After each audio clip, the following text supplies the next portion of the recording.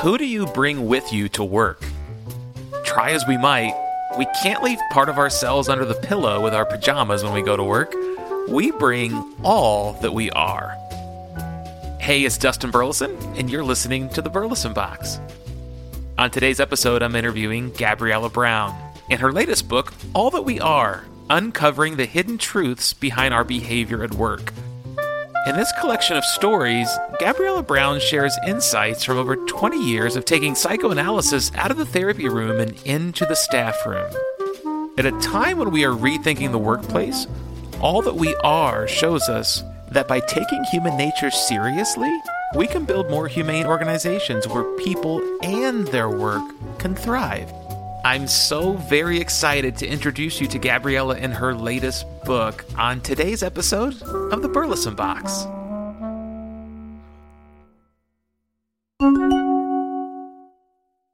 Dr. Burleson here. You've heard that real estate should be a part of every investor's portfolio, but maybe you're unsure where to start. My good friend and colleague, Dr. David Phelps, leads an investor community that has ditched the traditional Wall Street model for the stability of real estate assets. They are called Freedom Founders, and they do real estate really, really well. David's Freedom Blueprint reveals exactly how much you need to retire.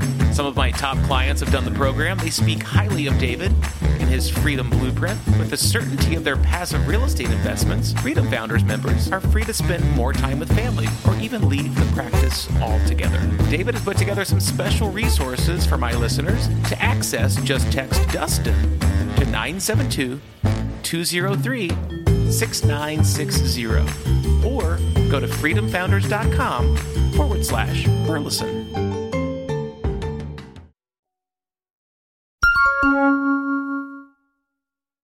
I'm so honored to have on the program today Gabriella Braun. She's the author of All That We Are, Uncovering the Hidden Truths Behind Our Behavior at Work. Gabriella, welcome to the program. Thank you very much. Thank you for inviting me. I'm delighted to be here. I love your book, and I know our listeners love books that are more than just opinion and that are rooted in research and in the literature, and yours is well referenced. You cite in the book a problem, I think, in the workplace. We see this in the U.S. I suspect you see it in the U.K.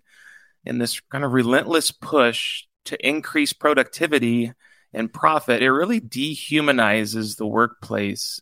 You say in the book, quote, "We try to rationalize and control our ways of work as if we were robots," end quote. Can you talk to the listeners about what happens when we do that? Oh, it's a great introductory question. I think what we do, and it's very understandable, but very, very sad. We've driven our workplaces to basically work against us, as if we can be robots. And I think it's partly our anxiety that's driven that we're caught with wanting ever increasing productivity, and we keep on and on and on driving that to exponential growth. That's what we think we need. And we ignore the fact somehow in all of this that we're human beings. So I think the thing about being robotic is that we've forgotten that we're not just robots that, if you press certain buttons, certain things will happen. We've got feelings, we've got emotions, we've got a life outside work that comes with us to work in our minds, whether we like it or not. We get triggered by different dynamics at work, and all of this is going on as well while we're at work. And if we pretend it's not, which we so often are trying to do, it just tries to find another outlet, and I think it increases our stress and it increases mental ill health in the workplace because we're not treating ourselves as proper human beings. It's so powerful, and I think unique, particularly I think in the U.S., and correct me if I'm wrong, I see a lot of your approach, taking psychoanalysis into the entire organization. I see that maybe just at the C-suite level or maybe with individual executives who engage with coaches, but I don't see it being done system-wide in the organization like you have done. And I love that your book shares stories because it's such a great way to communicate new knowledge. And I've and I remember it better. So thanks for doing it and sharing actual You're client welcome. stories. It's so nice. Can you kind of unpack a little bit for the listeners your approach? Because I feel like it is different in the aspect that so often a mid-sized company, which most of the listeners to this program are, will hire a consultant to come in and fix structural things to maybe fix things at the service level, but they never really get to who we truly are at work, and that's kind of the basis for your work, right? What's that been like, helping organizations see that differently? That is exactly the basis of my work. You're absolutely right. It's been a slow drive to help organizations see it differently. And I became increasingly preoccupied that people like me, consultants like me, that apply psychoanalytic thinking and systems thinking as well, have been so poor at taking it out into organizations generally. So we'd tend to maybe take it into the health sector, maybe the education sector, where they were more open to this kind of thinking. But to the corporate world, which didn't know this kind of thinking, we never really, well, we got there in tiny driblets. We were very poor at connecting with that world.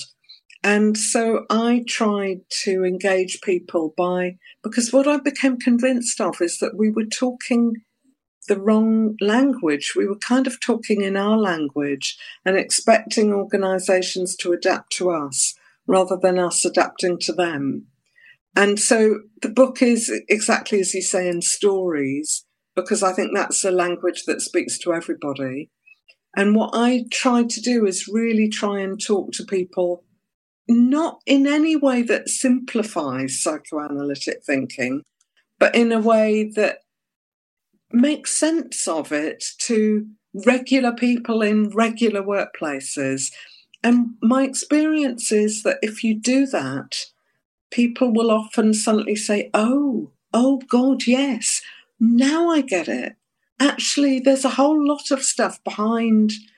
We can do all we like with the structure, and of course the structure is important, but there's all this other stuff about who we really are that we've been ignoring at our peril.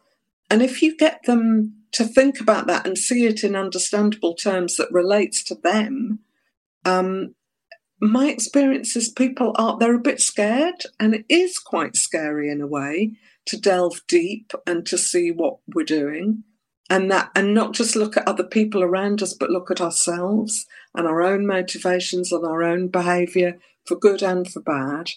It can be scary, but once people click to it, I've found that they can be really responsive, and it can make a real difference.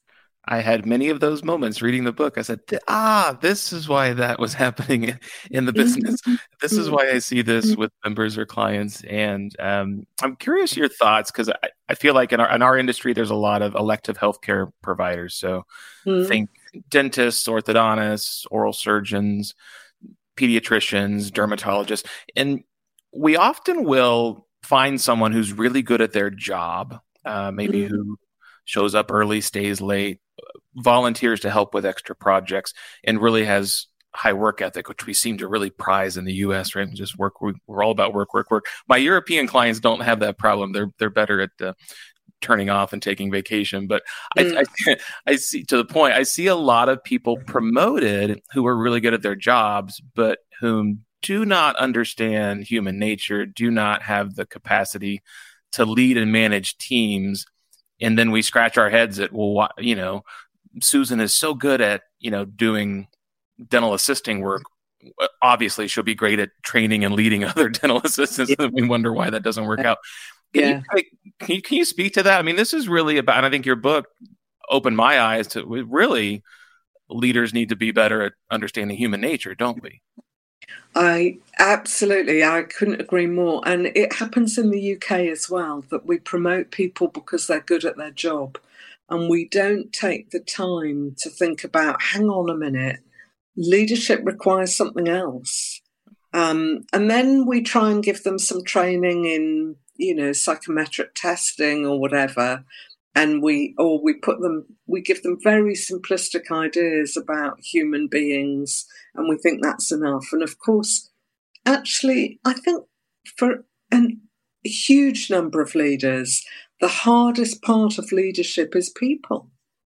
It's not the stuff that we can control. You can read a book, you can learn to do some of those other things much more easily. It's usually the things that leaders wake up in the middle of the night about, the things that really stress them and get under their skin and can make life really worrying and sometimes incredibly stressful and miserable. It's people. So I think we've got to change our attitude, and we've got to help support leaders in really understanding what makes people tick, including them, the leader, but also the people they're leading, and actually support them in seeing where it's working and where it isn't and why, and what they might be able to do differently and why. You beautifully highlight in the book that a lot of this goes on at the unconscious level, right? You say in the book there's 3 different purposes that operate in organizations. There's the official purpose, why we exist, the things we put on the wall and talk about in quarterly meetings. And then there's a purpose the staff believe they're carrying out. And then there's the unconscious purpose in the mind, which staff are unaware of. Can you share more about that? I can. I illustrate that in chapter 1, which is the choices we don't know we make, which is where I'm really trying to introduce the idea of the unconscious and how powerful it is. And that idea of the 3 purposes is actually from Gordon Lawrence. It's not my idea. And I find it incredibly helpful in organisations. And when you say it to people, it generally really clicks with them as well. And you get them... Everybody can tell you the things, as you say, that are on the wall. Oh, yes, our official purpose is this. This is what we're all about. And in that chapter, I'm talking about an addiction centre because it was so powerful with them. But it happens not just with them. It happens in all sorts of, probably every organisation to some extent. But in this addiction centre, I'll talk about that because I think it does really illustrate it. Their obvious official purpose was to treat their clients. The purpose that we understood, it was quite easy to get to, was that the staff believed they were helping their clients to have a better life. So not just to treat the addiction, but through that, to really have much better lives. But it took me quite a long time, I have to say, to understand the unconscious purpose. They weren't aware of the unconscious purpose, obviously, by default, because it was unconscious. But it became, eventually, I got it. The unconscious purpose was what they had done, many of the staff, not all of them, but very many of them. They were addicts themselves, and they had swapped their addiction to drugs or alcohol for an addiction to the organisation, which they weren't aware of. And that had been that was their purpose. So it governed how they behaved to each other, and really worryingly, how they behaved with their clients. It led to some very poor and very worrying practice. It led to people staying there when they desperately needed to leave.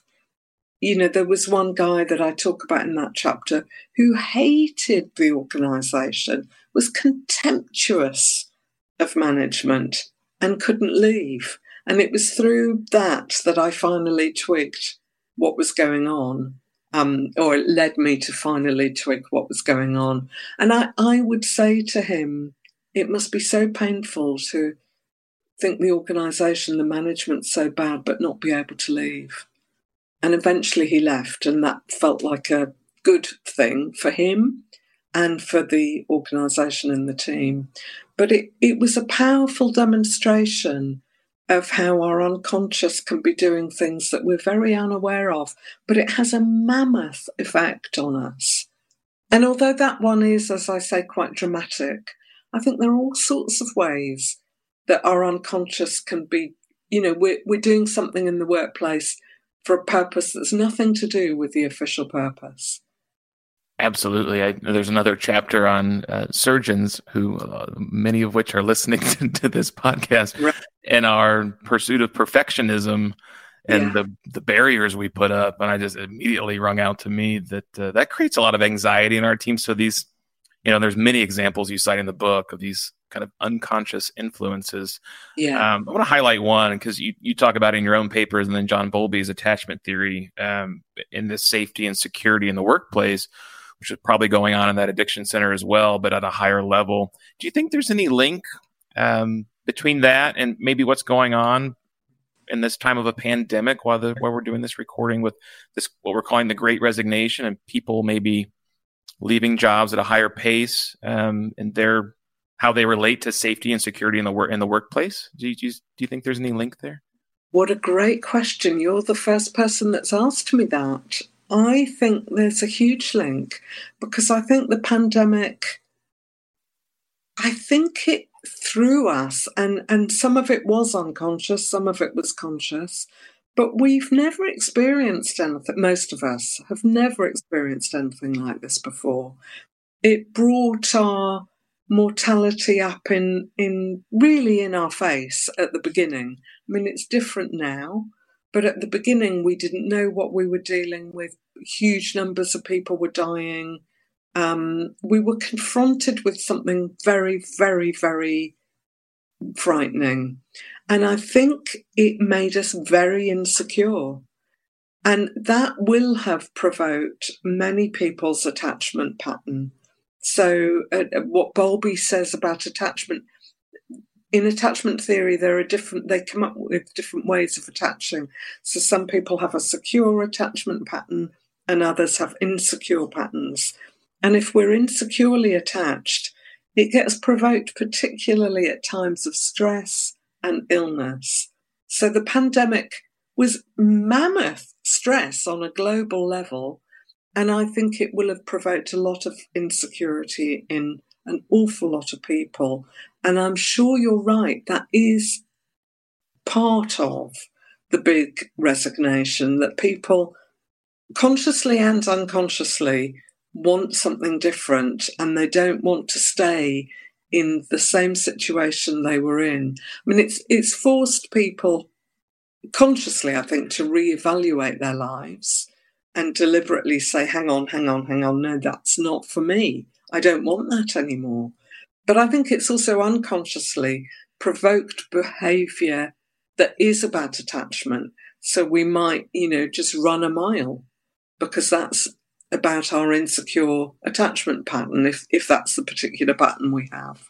Yeah. Interesting question. It's one of the many reasons I love your book, is it forces you to ask some really tough questions about why you see what's happening in your workplace or what might be happening in your own career, in your own life. And chapter 3, you share a really powerful story about life and death. And you highlight these opposing drives between staying alive and living our lives, and quote, the side of us pulling away from life towards death. You say we have, quote, an extraordinary capacity for love, compassion, and empathy, for hope and kindness, an equally powerful capacity for hate and indifference and cynicism and cruelty. And again, we think we saw that during the pandemic with the social justice riots and things that happened here in the U.S. and throughout the world. That struggle, you say, is hidden in our unconscious most of the time. So I'll never forget my training in oral surgery. One of the they just have such a unique personality, and it's just, you can sense it when you walk into their department, into their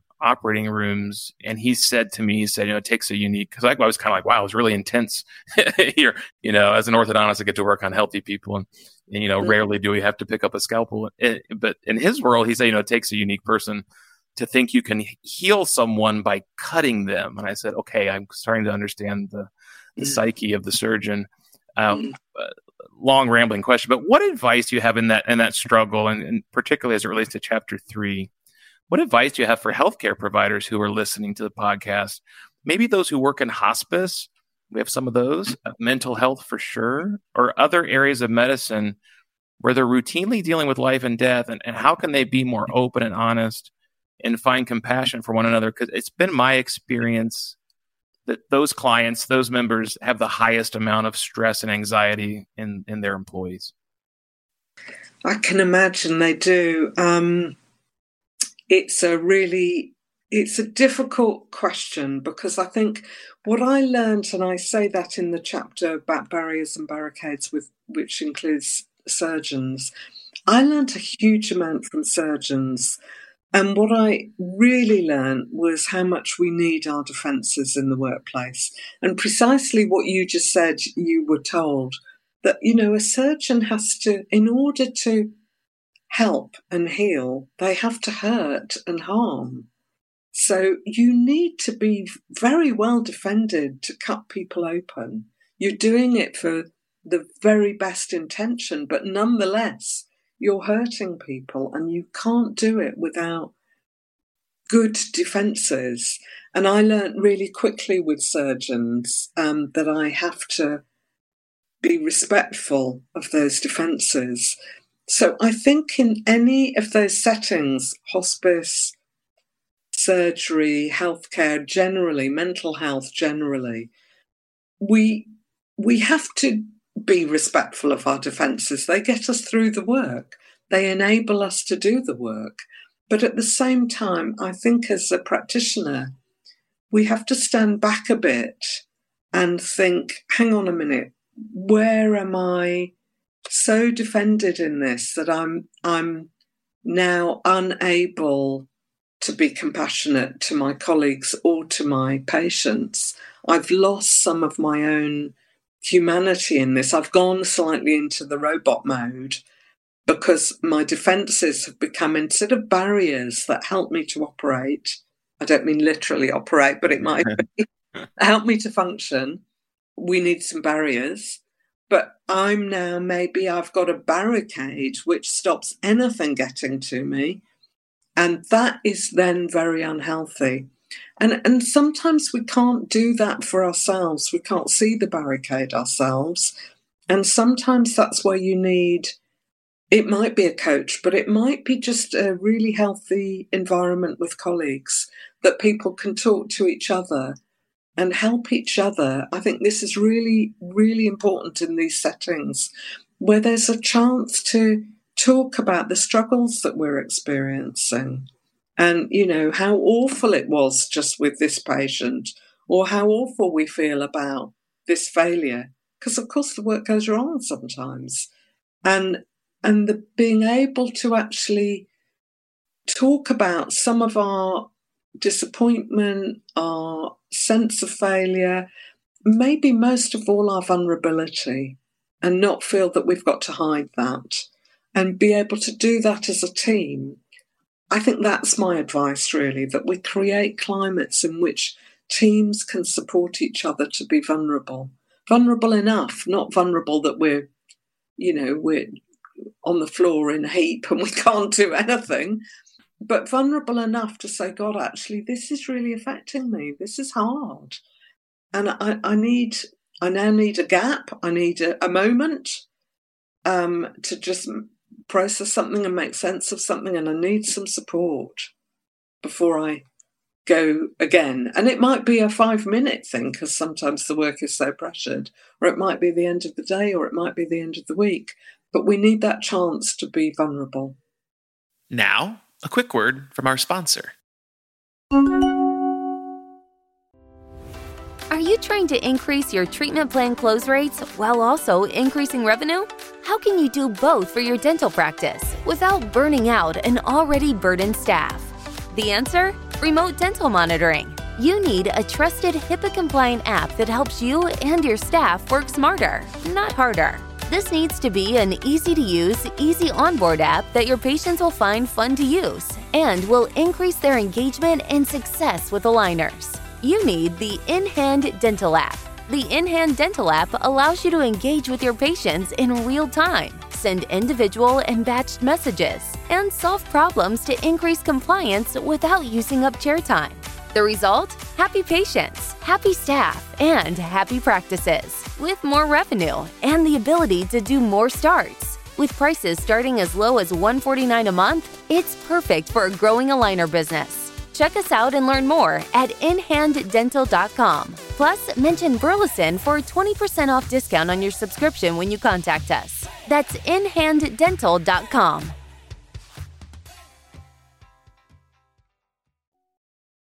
And now, back to the program. I've discovered I don't think we provide enough of those opportunities in our work with clients. It seems as though the majority, if not in some instances until we come in, all of the meetings are centered around hitting targets and status updates and quarterly initiatives.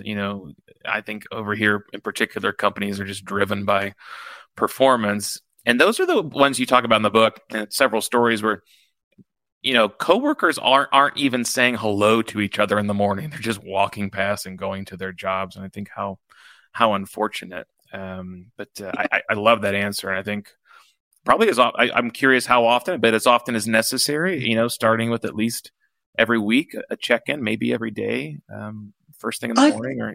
Maybe a check-in in the morning, or maybe a check-in once a week, as you say, but a check-in that's real.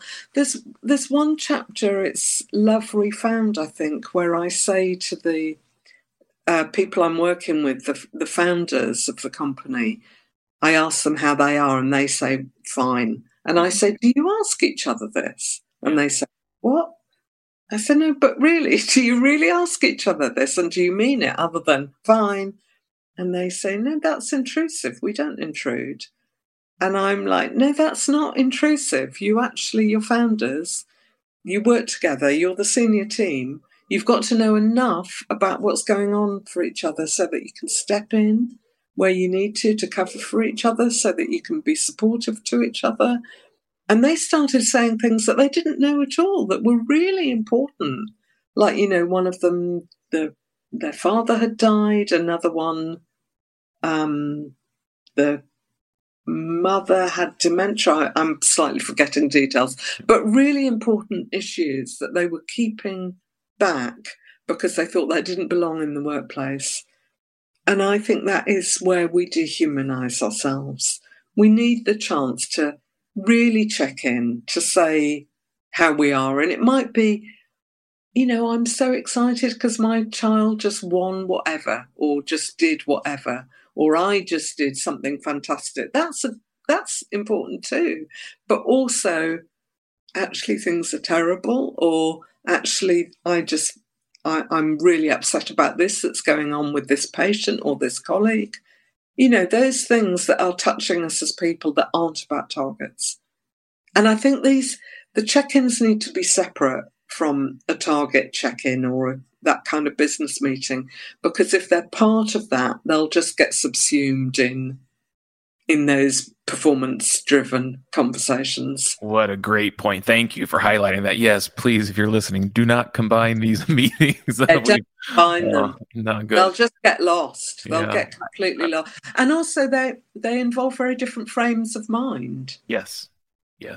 I want to highlight what you said, because it was a huge takeaway for me in your work and in the book, is that whether we acknowledge, for example, that a parent has died or a loved one has dementia, whether we acknowledge that we're bringing that to work with us, we are subconsciously or consciously. And that's what's so powerful about your work. So you give a great example. It's a perfect illustration. I can't remember which chapter, but you share the example of Alice through the looking glass, right? And it's what happens when we don't want to or refuse to kind of know a certain part of ourselves, and we're looking through ourselves, our colleagues, through these different lenses. What's been your experience in the organizations you've worked with, where we kind of use this array of assumptions and misbeliefs? How can we kind of recognize that, or see some of the pitfalls in it, and kind of see through a more clear lens? Oh, another really good question. I think it happens all the time. In psychoanalytic theory, it's called projection. So we project parts of ourselves or feelings that we can't bear. It's completely unconscious. We project them into other people. And we find a hook in someone else, and they take on that for us in some ways. But I think the thing about how we see things through different looking glasses, and I love the Alice story because it's so recognisable, isn't it? And Yes. she says something about, I think I can't remember what she says now. I quote it in the book and I've now forgotten it. I've been several different people since I got up this morning or something like that. Yes. And I say, or she's seen through several different looking glasses. And I think we all know, we talk about the rosy tint that we can wear. We know about that one, but we wear many different glasses. And I think there is something about just sometimes trying to ask ourselves, hang on a minute, am I seeing this? Is this a fact? That I'm seeing this person or this team or this patient or this client or this stakeholder, I'm seeing them in a particular way and I'm behaving as if that's a complete given, a complete fact. But sometimes we need to just stop ourselves mid-track. It's hard, it's really hard. And just stop ourselves and think, hang on, is it a fact? Is it a complete given? Have I put on a pair of particular glasses that colour the way I'm seeing them? If I took those glasses off, might something else be going on? Am I making some assumptions that might not be true? And then the minute we start allowing ourselves at least to question it, that already changes things. And we can, of course, then if we wonder whether we're making some assumptions, we can check that out then. But if we never question it, we'll just carry on and on and on without even the thought that they're assumptions. It is in our minds just a fact. So I think at least questioning ourselves. Exactly. That's the takeaway I had, and I've got notes all through the margins. I hate to write inside of hardbound books, but I've got notes all over your book, so I apologize.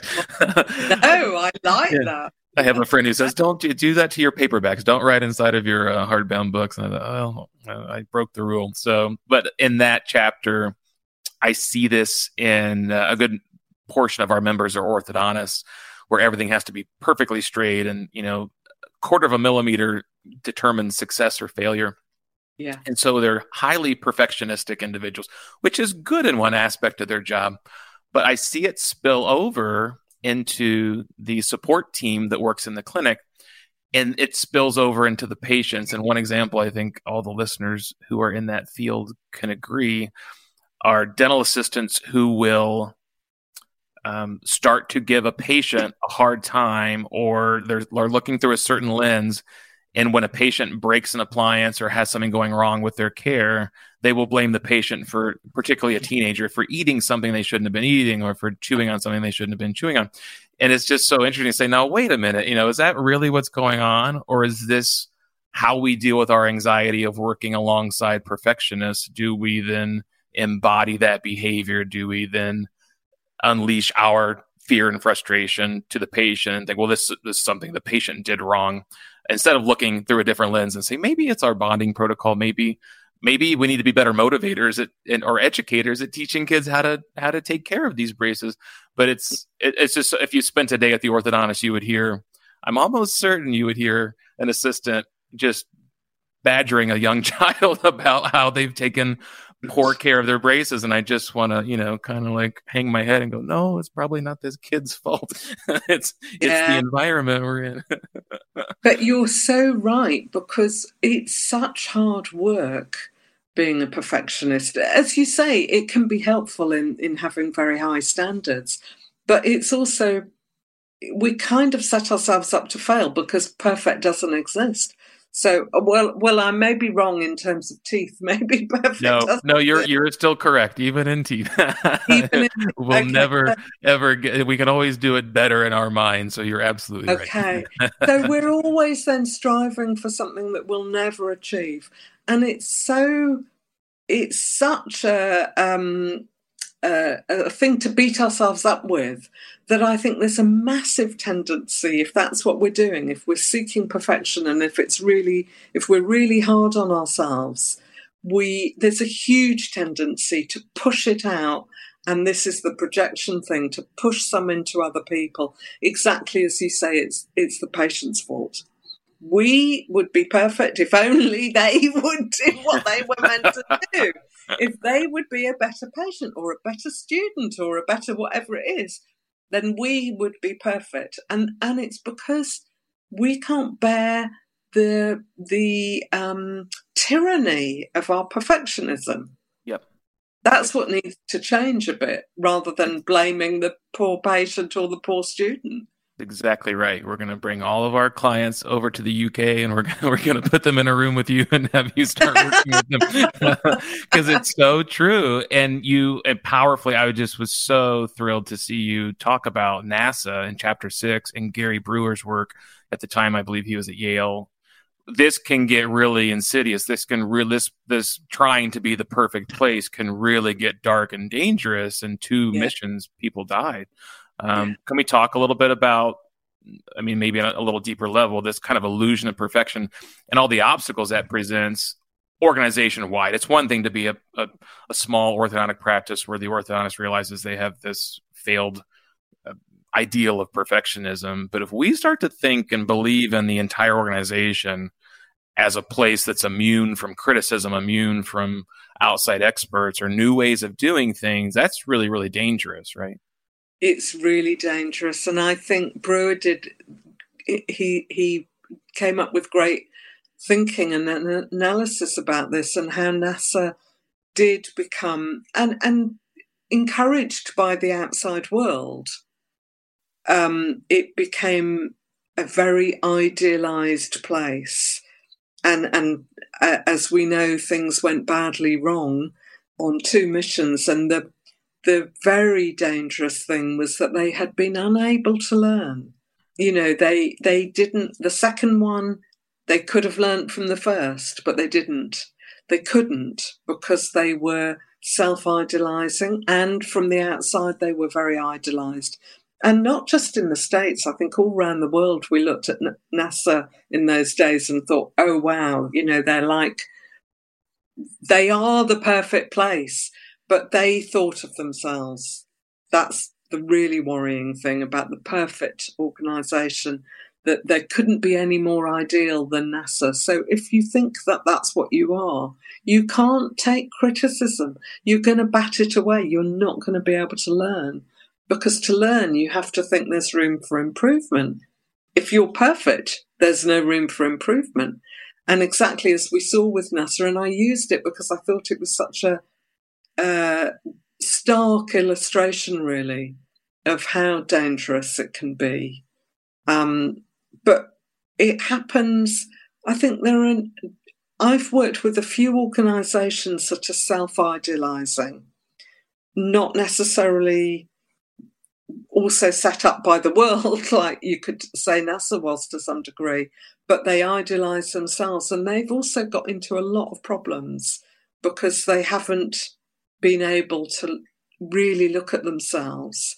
There's an organisation I can think of right now in the UK that's actually had terrible problems, and one service has just been closed after a lot of a legal battle.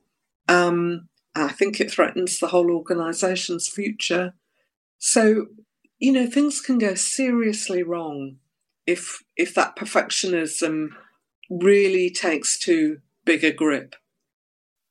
It's a wonderful lesson in what happened with NASA. And if the listeners aren't familiar with it, please dig into Chapter 6 and perhaps look at Gary Brewer's book as well, because it's such a wonderful illustration of what happens when we're unwilling to learn. And as you said, and you're right, I didn't consider that aspect. The whole world was looking at NASA and kind of reassuring this concept of like, wow, yeah, you guys, this is like the pinnacle of organized human behavior, and then we just start to make poor decisions and don't even realize we're doing it.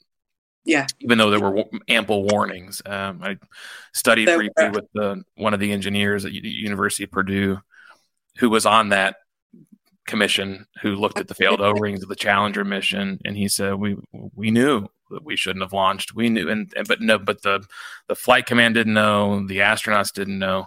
It was all about getting that thing in the air. So the mission wasn't scrapped, and pretending to be perfect once again and hoping things go okay.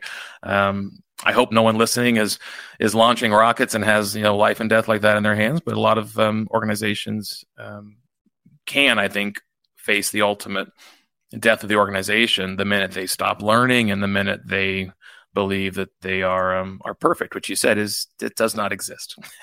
Exactly. Your book has so many great examples where it takes some common assumptions and flips them on their head. And I loved one, and I can't remember from what chapter it is, but I want to highlight this one to kind of inspire the listeners to get through the book. You share a really, really neat story about a client who learned how to become less fearful. I think he was in human resources, and to use his aggression in a healthy way, which always sounds a little controversial. You said, quote, "A leader who's scared of aggression, either their own or other people's, is in trouble," end quote. Can you talk about the healthy side of aggression? Because that was kind of new to me. It's not just new to you, Dustin. It's new, I think, to very, very, very many people. We're taught to think aggression is bad, full stop. Apart from in sport, we do think, we talk about aggression in sport being healthy, don't we? Yeah. That a footballer, and of course in the UK now, everybody's very excited because the women's team just won. I saw, Congratulations. They're probably still partying over there. About that. Huge. But we talk about aggression healthily in sport, but otherwise we think aggression equals bad and we have to stop it. And of course it can be terrible. It can be deadly. It can be wars and completely deadly. We know all of that. But also what we call assertiveness is the same thing. It's just, and I choose to still call it aggression because I think it's important to understand, for me it's important to understand that it's exactly the same part of us. It's about how we use it, not whether we have it. So human beings have to have aggression. We, as a toddler, we need the aggression to actually muster our feet and legs and get off the ground and be curious enough to start toddling. As a teenager, we need a lot of aggression to, in effect, be slightly ruthless about our parents and think, no, they've had their moment. I'm the next generation. I'm overtaking them now. We might not think quite like that, but it's, not as consciously as that. But actually, the young generation has to have some aggression and ruthlessness towards the older generation because they're the successors. And in order to succeed and to take the succession, they have to push out a bit. It happens in organisations as well, of course. But if we can't, in this case, exactly as you say, this leader was very fearful about using aggression and came very unstuck with it because he couldn't take hold of his authority to say, no, you can't do that. No, that's not all right. No, that's unacceptable. I need you to do this and you will do that. And I'm not talking about becoming an authoritarian, but, sometimes the leader has to say, that's unacceptable. Actually, do this. They have to do that sometimes. And he couldn't do it because it felt very aggressive. It is aggressive, but it's using aggression healthily. So if we're worried that we're going to be too aggressive, we will shield people so much from our own aggression that we won't be able to use anything, and we'll slightly whimper in the background, which is useless for a leader. And if we're also worried that we're going to get other people's aggression and they're going to attack us and be horrible to us, we're also in trouble because, of course, as a leader, we do get other people's aggression. Leaders provoke, whatever they do, of course, we help or hinder people's reactions to us. But in some ways, leaders will always get some kickback because unconsciously they'll remind people of the authority figures that they had early in their lives, usually our parents, and they might be kicking back unconsciously against that, or they're just envious that the leader gets so much more money than they do, or that the leader has power over them. So a leader will always get some aggression coming their way, and they've got to be able to deal with it. They will in some ways have some degree in which they're disliked or hated even. And if we're fearful of what comes our way from that, the aggression that leads to, we cower and we don't do things that we need to do. And this particular client, he was really anxious about using aggression. And when we got to it and when he started being able to use it, things really turned around for him. I wanted to highlight that because I love that story. And I think there's so many mid-level managers, or what we call team leads over here in the healthcare profession, who get assigned an initiative on the responsibility side, but then they have none of the actual, authority to go make decisions and get things done, which sets them up for failure. And I think it's a great chapter for them to read. Oh, yeah. Thank you. I think one of the things that can be really problematic about authority is that people often think they get authority. Authority is given through their job title and their place in the hierarchy. And that's, of course, true to an extent. But if we can't find the authority from within ourselves, we've had it. Yep. That's so powerful. I love it. I love the book. I love the importance you bring and the awareness you're bringing to how we should and how we need to understand human nature in the workplace. And we've only touched the surface. We can't go through the entire book. We would take far too long. And I know your time is very, very valuable. So I want to give you a chance to maybe let listeners know how they can learn more about you, perhaps what you're doing through your consultancy firm, Working Well, and where they can follow you online, any resources you'd like to share. Oh, thank you. So online, I'm on LinkedIn and I'm on Twitter, and it would be lovely to see you in either or both of those places. I can't remember my LinkedIn, but you'll find me. If you put Gabriella Braun, Braun, you'll find me. And on Twitter, my Twitter handle is, I think it's Braun Gabriella. I think that's the Twitter handle. So you'll find me there. You can find out more about my work through my website, workingwell.cc. And I think the other thing maybe that I'd like to say to people is I'm very happy to engage with people about their thinking, about their ideas. So don't feel that an author is somebody that it is hugely precious. Feel free to get in touch and ask questions, and that's absolutely fine. That's very, very generous of you. Thank you. Thanks for writing the book. It's a contribution to society and to management and thinking, and I love it and can't recommend it highly enough. So, Gabriella, thanks for being here. It's such an honor. Thank you so much. It was a delight, lovely conversation, great questions, and I hope people enjoyed it. Thank you. You've been listening to another episode of The Burleson Box, where we bring you and your team leaders into the conversation with today's best authors and business leaders. If you enjoyed the program, be sure to share us with a friend or colleague. Visit theburlesonbox.com, where you can sign up to receive my monthly reading list, all the study guides for each of the books and authors we interview, or give us a call at 1-800-891-7520. We can talk about how a Burleson Box membership, monthly coaching, or our annual leadership conference can work for you and your team leaders. Be sure to listen each month for new resources to help you and your employees serve your patients with excellence. And until next time, remember the words of Margaret Atwood, who said, "I read for pleasure, and that is the moment I learn the most." Go make it a great month. I'll see you right here next time on The Burleson Box.